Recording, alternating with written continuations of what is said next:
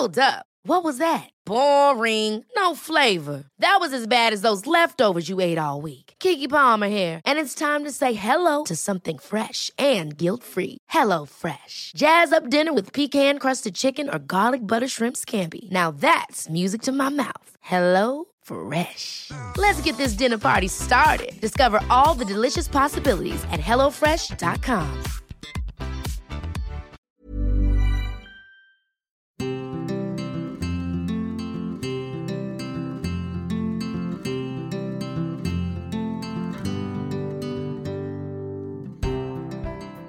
Hello, I'm Alex McLaren. I'm an actor and I've worked as a communications coach since 2002. Now so much business is being conducted remotely, the ways in which we talk, present, build relationships and connect is changing. In this podcast, I want to explore all those issues and prove to you that no matter who you are, you can talk to anyone.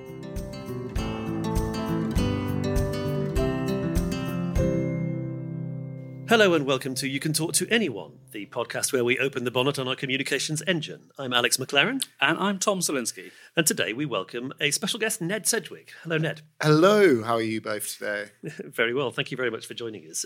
This is the second of a number of visits that we want to make to the topic of confidence. And Ned, I've known you since you were a very young confident person. Yes, and you were also a very young, confident person. But there is 15 years between us? I'm 47. I'm not counting, Alex. I guess the reason I'm raising it is that today we are peers working together, but once upon a time you were a child being babysat by me, I think, when I was briefly sleeping in a hallway in Tom and Deborah's flat, which was in the basement of your house. Yeah, it all kind of sounds quite Victorian like that. But I guess the reason I'm interested in it is that children have a very different approach, it seems to me, to this question than the adults that Tom and I have to deal with when we're going in and coaching them in businesses. Yes. In that there's a sort of just an innate unself-consciousness about them. And although we can talk about shy kids and outgoing kids, we don't talk about confidence in the same way. No. One of the first things we talk about is the fact that children aren't specialists. They haven't decided what they're good at and what they're bad at. And so they're pretty much willing to have a go at anything. And then we put them through a process which is seemingly designed to remove that freedom and that confidence, and will tell them very clearly that they're good at some things and bad at other things, and make them gun-shy. It's called school. Yes. Your experience, Ned, as somebody who's part of a slightly different generation, yes, and I don't want to over-labour this generation talk, but it's a really interesting topic, and I sometimes think when I'm talking to people your age that there are things not necessarily that I'm missing, but I've maybe forgotten. Well, there are a few interesting things. I would say working with people now who are sort of slightly more mature vintage and people who are younger than me, they... for avoidance of doubt, tell the listeners how old you are. I am 30 years old. Fine. I am a millennial. And about 4 years ago, I was commissioned to make a podcast about being a millennial. Over the years that podcast was being made, millennials went from being kind of the youngest people with a voice to no longer the youngest people with a voice. We were replaced by Gen Z. And something I find quite interesting is, I would say, the experience between my generation and your generation may not be as different as my generation and our colleague Gina's daughter, who is actually, now I think about it, 20 years younger than me. So that's quite a big difference. But no, between Gen Zs and millennials, I think that because of the internet and because of just the social media, because of the prevalence of smartphones, at such a young age, it has changed the game a bit, and it has changed conversations around confidence. It's changed self-image. It's changed how you portray yourself. You know, I got Facebook when I was 15, and back then what you would do is you would upload a photo album of 100 photos, of which 5 of them were good. And the aim of the photo album was to make it look like you were cool and having fun. So there are bad photos of you smoking, bad photos of you drunk, and maybe 2 or 3 good photos of you.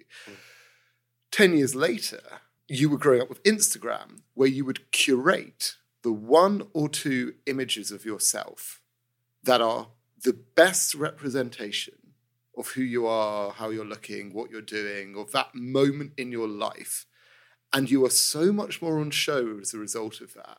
And I would say that kind of general freewheeling Gen X millennial kind of let's go out, let's get, the lager lout culture, which we were all kind of part of or adjacent to, is more similar than the experience of a generation below me. That said, my experience of school was probably quite different to a lot of people for reasons which have only just become apparent. I always struggled quite a lot at school, despite being incredibly confident. Every school report would say how confident I was and how willing I was to talk. And confident is one of those code words that teachers sometimes use, isn't it? It generally means pain in the arse. Exactly. But I was recently diagnosed with attention deficit hyperactive disorder. I was diagnosed when I was 30, and a lot of pieces of my life fell into place, particularly around my confidence. And essentially, my use of outward confidence as a mask for the things that I was deeply unconfident about, and the things which essentially I would refuse do or ignore or cover, because being told you are not good and being told that you aren't working hard enough when you're trying your hardest and still failing essentially eviscerates a lot of confidence. But to make up for that, I would be the noisiest person in the room, and I would wear my intelligence and my knowledge on my sleeve. And again, I think that this is something I was maybe at the last edge, the last crest of a wave, where I was accused of being disruptive and stuff, and there would be no further psychological questions asked of me. There would be no attempt at treating that in a way that would help me. So this is it's interesting. I didn't know about that, Ned. It's very recent. I mean, Tom. Wow. Tom, who has to help edit podcasts I edit and clear up messes that I make, both literally and figuratively, is probably well aware that at times my attention to detail is low. We're working on it. Yeah. So this is interesting because you're talking here about the confidence you presented and the internal feelings and the gap between them. And this is something that I was thinking about. We spoke about this last time Tom and I met. We were thinking about the difference between the sort of the feeling of confidence and the behaviour of it. Yes. And I started, since then I've been sort of chewing over my sort of questions about what is that feeling of confidence. And I wonder if we're being, or rather whether we're talking about the same thing when we discuss it with different people. Because I mean, particularly when you're talking to men, I sometimes wonder whether we are as specific about emotions as we really need to be in order to be useful. I think when people are coming to me with kind of confidence challenges, I always want to be as specific as possible. So I say, okay, tell me about the situation. And once we get down to it, then we can work from the very particular kind of levers and situations and personalities, and we can work our way through that. And so we never maybe really need to attend to, actually, is this a confidence problem or is it something else? And I'm just wondering, what is the feeling of confidence that was, I mean, I suppose that if you're at school and you're feeling that you're not making the grade or meeting people's expectations, a feeling is probably one of shame or guilt. There are things which I'm beginning to unpack about myself. So essentially, attention, ADHD is a deficit of, and I always get it confused between serotonin and attention to detail. Serotonin, or one of those ones that makes you feel happy. But it also means that you can be quite easily stimulated. So essentially, I'm always looking for minor buzzes. And one of the ways I get buzzed is talking. But when I'm feeling awkward, when there is a silence, I do just as much talking, if not a little bit more, than when I'm feeling supremely confident in a situation. And I would say that some people would see me when I'm feeling incredibly stressed in a high-pressure situation, and I cannot allow silence. I cannot allow 2 seconds. Because as soon as that happens, my brain starts panicking and it's saying, get that serotonin in, get that in, stay distracted, stay busy. That you get, it's something almost ineffable. It's something almost uncatchable. There's a difference in the sort of the happy, confident energy of you and your friends riffing off each other, and the energy of, well, the word you used was panic, and that's interesting. I kind of wonder whether the sort of the adrenaline of that situation is almost it's sort of separate to the kind of the emotional circuit, because it's your body reacting to threats, and certainly there's an emotional dimension to it, but it's not part of the emotional suite that we talk about when we're saying, hey, let's talk about our feelings. If you're happy to answer this question, Ned, what are the situations that make you feel least confident and least comfortable? Because, you work with us and our background is theatre and improvisation, things which make a lot of people feel profoundly uncomfortable and uncertain. But I remember, again, at the risk of coming off like a sort of seedy uncle, seeing you doing comedy sketches in front of audiences of parents and teachers when you were about 10 years old. I get nervous before I go on stage. I've done live podcast recordings, and I do get nervous. I think everyone does, and it comes out in funny ways, but I'm not. It's not a big deal. I've done lots of speeches at weddings. I'm getting married next month, and I'll be doing a speech at my wedding. I'm really excited about it. Every time I do it, I have the confidence, in inverted commas, that I know I've done it before, so I trust myself. Also, I know that at school I was told this is something you can do. You can talk. You can distract people. There is truth in that. And distracting people in a lesson isn't great. But distracting people on stage or distracting people at a wedding or kind of making yourself a centre of attention can be a terrible thing, but it can be a good thing. I suppose the things that fill me with absolute dread is when I meet people who don't give anything back. And that is a very selfish way of putting it. When I meet people who are kind of, don't find me funny, or don't, and I don't think I'm that funny. I think that I have the confidence to say the things that come into my head. I would say a lot of other people would have similar thoughts and not necessarily be willing to say, or take the risk to say it. I find that and I'll go down a spiral. If I'm not getting anything back, I'll make worse jokes. I'll double down on jokes which haven't landed, just to be like, no, this is what I'm trying to do. So I think being around certain characters makes me feel, or when I know I've done something wrong, or I know I've done something that might upset somebody else, and I have to make that first step to saying, I need help with this, that fills me with absolute dread, such dread that quite often I will never, ever get round to do it. I was not taught to improve myself at school. I was taught that I was lazy at school. I was not taught how the coping mechanisms in order to overcome that deep-seated dread. And instead of that, what I will do is I will do something I'm more interested in, and I will avoid at all costs that conversation where I go, I don't know how to do this. Please, can you explain to me with no jokes, no distractions? Please sit down and explain to me how I can do this. And I'm really sorry, I will also probably forget what you've explained, so I might need to ask again in 2 weeks' time how to do this, and that will make it much harder.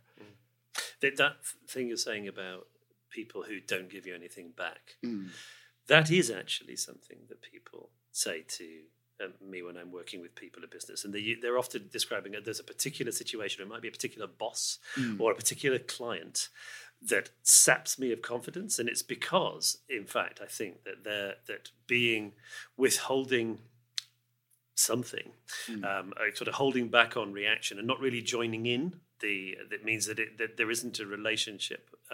And I think that if there is no relationship, most people can tend to feel a bit lost, and particularly if they're kind of socially sticky people like you. And it's interesting that in order to vary your approach, you may have to do things which feel very unlike you. Yeah. And that, I think, is really curious. One of the things you mentioned, the outward bravado that I think sometimes people will develop. And this is one reason why I think confidence, some people look at it slightly skeptically, because when they see it, they mistrust it, because they've come across, or everybody's been in that situation where we've, as you say, doubled down, or we've gone big, because we're masking actually the opposite of what we're trying to display. Yes, because it's possible we can think of people in the public eye who are full of swaggering confidence, which appears to be backed up by absolutely nothing at all. This is it. This feels like there's a confidence on the one side and competence on another, and that these two qualities are actually in opposition to each other. And this is something that I've been trying to get my head around when it comes to talking to people. It's about what you can convince other people you can do, and then it's about doing it rather than what you feel in your heart of hearts you can do. Because quite often you undersell yourself. You're like, I couldn't pick up the phone and call this person to be a guest on my podcast. I couldn't do that. Why not? It's picking up a phone. And actually, because I've done a few wedding speeches, friends have started coming to me for advice. And one of the main things I always say, and it's something I always have in my head before I do anything, is that I'm not being asked to use a different muscle or I'm not being asked to do a handstand in front of 500 people, which I wouldn't know how to do. I'm not being asked to do a roly-poly. I don't have the muscles to do that. Or I probably could, but I don't know. You're just being asked to use your voice and talk to people. And that's it. There's nothing alien or scary about that. Actually, what you're saying there about kind of the promises that you make, and it's almost like there's a contract. You've said by behaving in a kind of confident way, you're basically saying I'm you can trust me. And this is really, I think can be fundamentally challenging, because I think this is where some of the imposter syndrome, again, a phrase which comes up every time Tom and I go to work in businesses, the idea that if people knew how I felt about inside, they would not employ me to give them credible advice, for example. This is from a lawyer or a consultant that you might be working with. And so that there develops this gap between this interior feeling and the way I am then behaving. And that can be alarming to people because they feel so inauthentic. And authenticity is this tremendously important thing which just comes around again and again and again and becomes more and more important, as Tom mentioned earlier, in sort of in politics. We're looking for people who we feel like you're not just saying it, I believe in you as well, to the extent that I'll give you my vote. I'm genuinely not sure. Maybe I would, and maybe this is imposter syndrome. But I'm genuinely not sure I would be that good in an industry I didn't believe in, or doing something I didn't care about, because I am slightly evangelical about podcasts. I do think that they represent a fantastic way. So automatically you go in there jokey or saying something authentic, or I better cover it up and be fun. They do represent a fantastic way to connect with people. Whether you're doing a podcast... Amazing synergies with these podcasts. Yeah, amazing. But you can do a podcast about something you're interested in. It can go out to 5 people, and you can interview loads of other interesting people who are interested in that thing. And that in and of itself is great. And being able to kind of proselytize about that does give me a confidence. Yeah, I mean, you've kept the promise you were making enough times to know that it wasn't a one-off, and so there's a concrete sort of foundation of experience there, which means that it's not. It feels like less of a gamble on yourself. Yeah, which is important.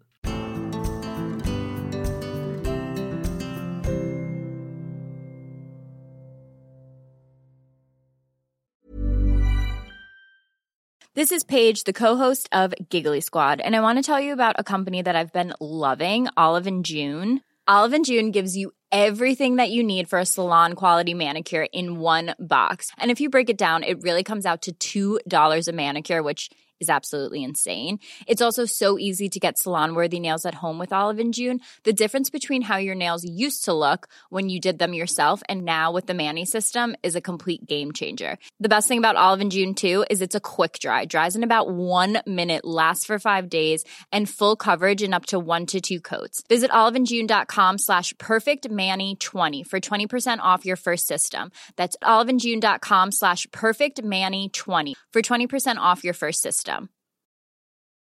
A lot can happen in 3 years, like a chatbot may be your new best friend. But what won't change? Needing health insurance. United Healthcare Tri-Term Medical Plans, underwritten by Golden Rule Insurance Company, offer flexible, budget-friendly coverage that lasts nearly 3 years in some states. Learn more at uh1.com.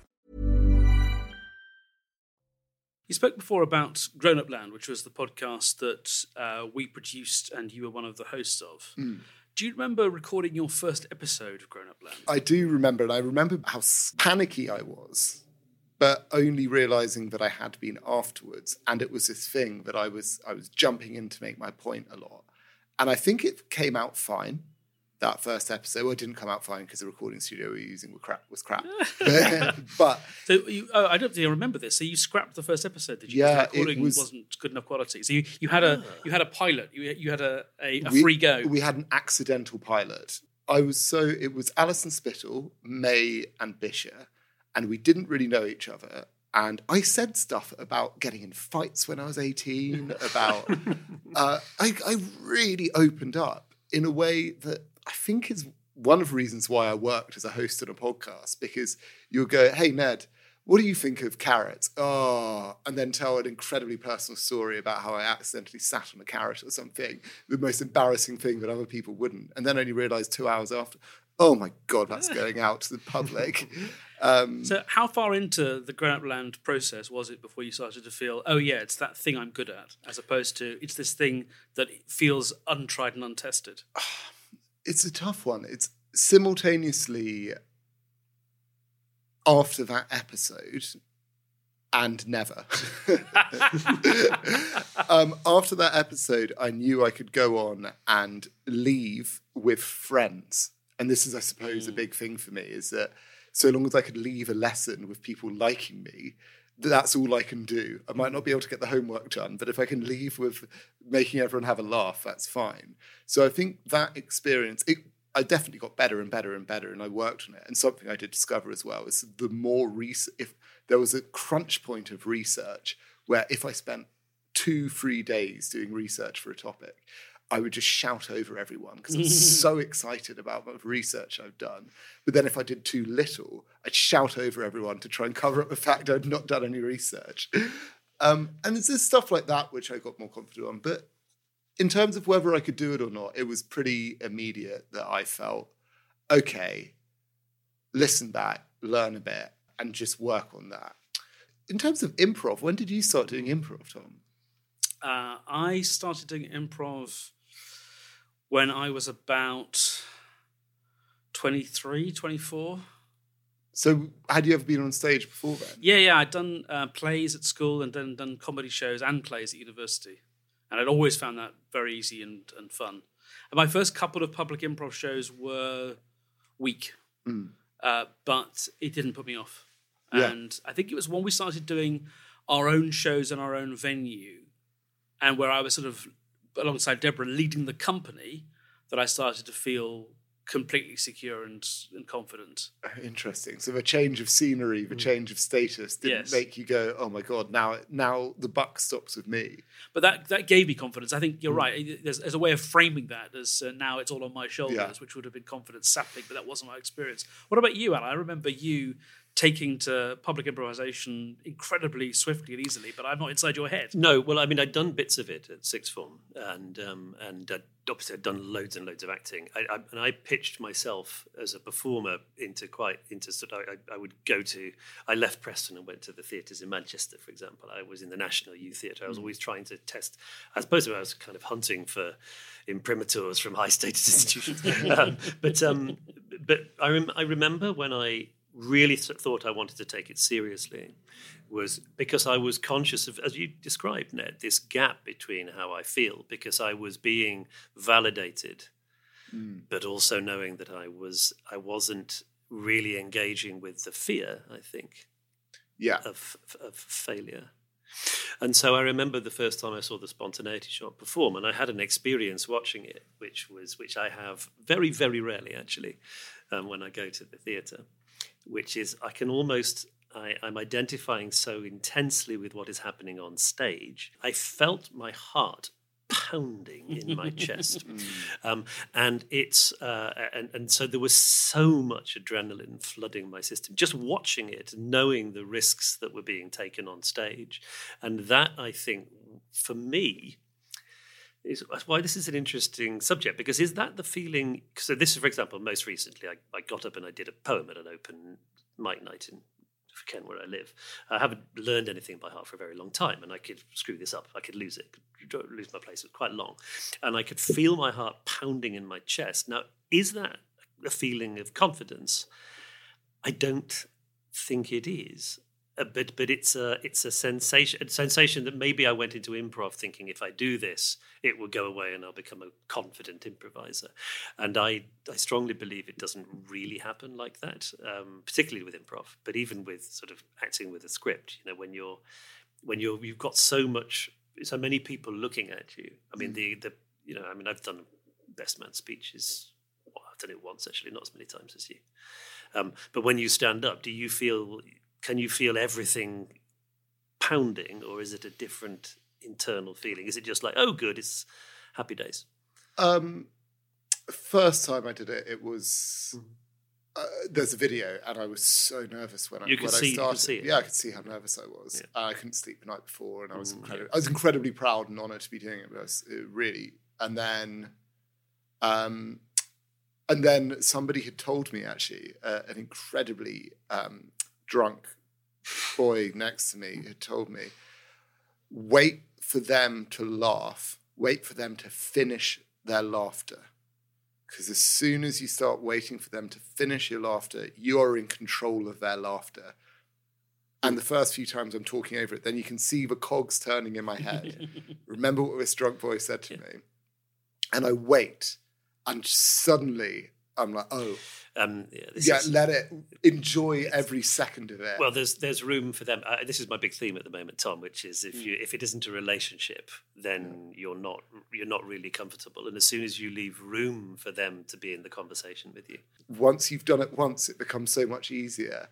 And actually, back to the podcasting, I think this is why podcasting's so good, because once you've done it once and had to interview somebody, you have that skill in your locker.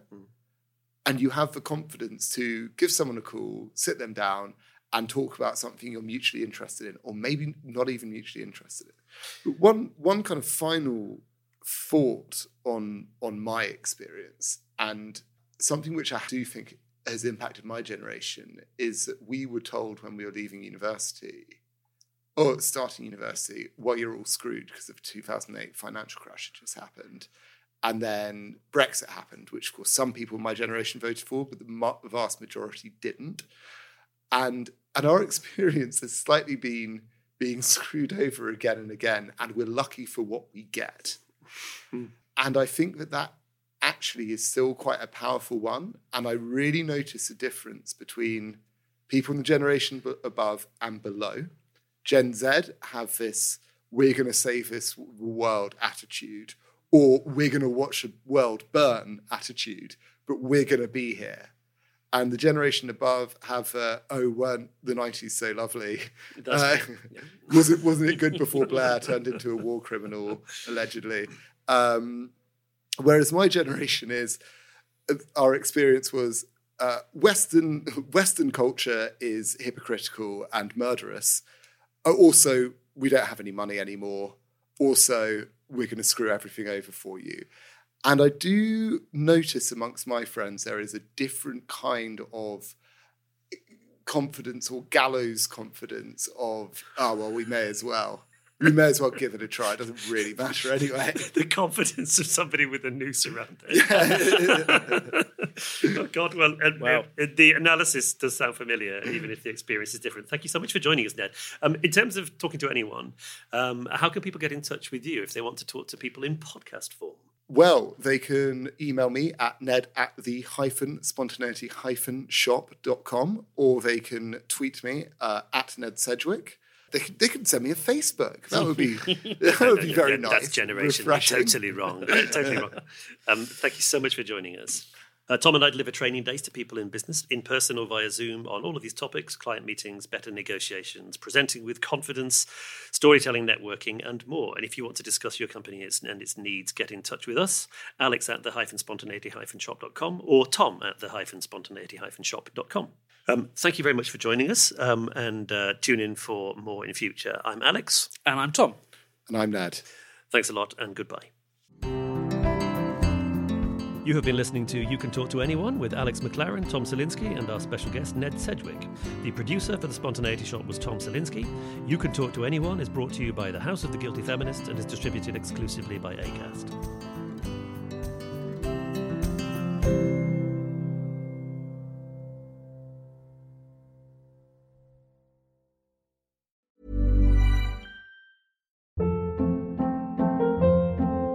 Hold up. What was that? Boring. No flavor. That was as bad as those leftovers you ate all week. Keke Palmer here, and it's time to say hello to something fresh and guilt-free. HelloFresh. Jazz up dinner with pecan-crusted chicken or garlic butter shrimp scampi. Now that's music to my mouth. HelloFresh. Let's get this dinner party started. Discover all the delicious possibilities at HelloFresh.com.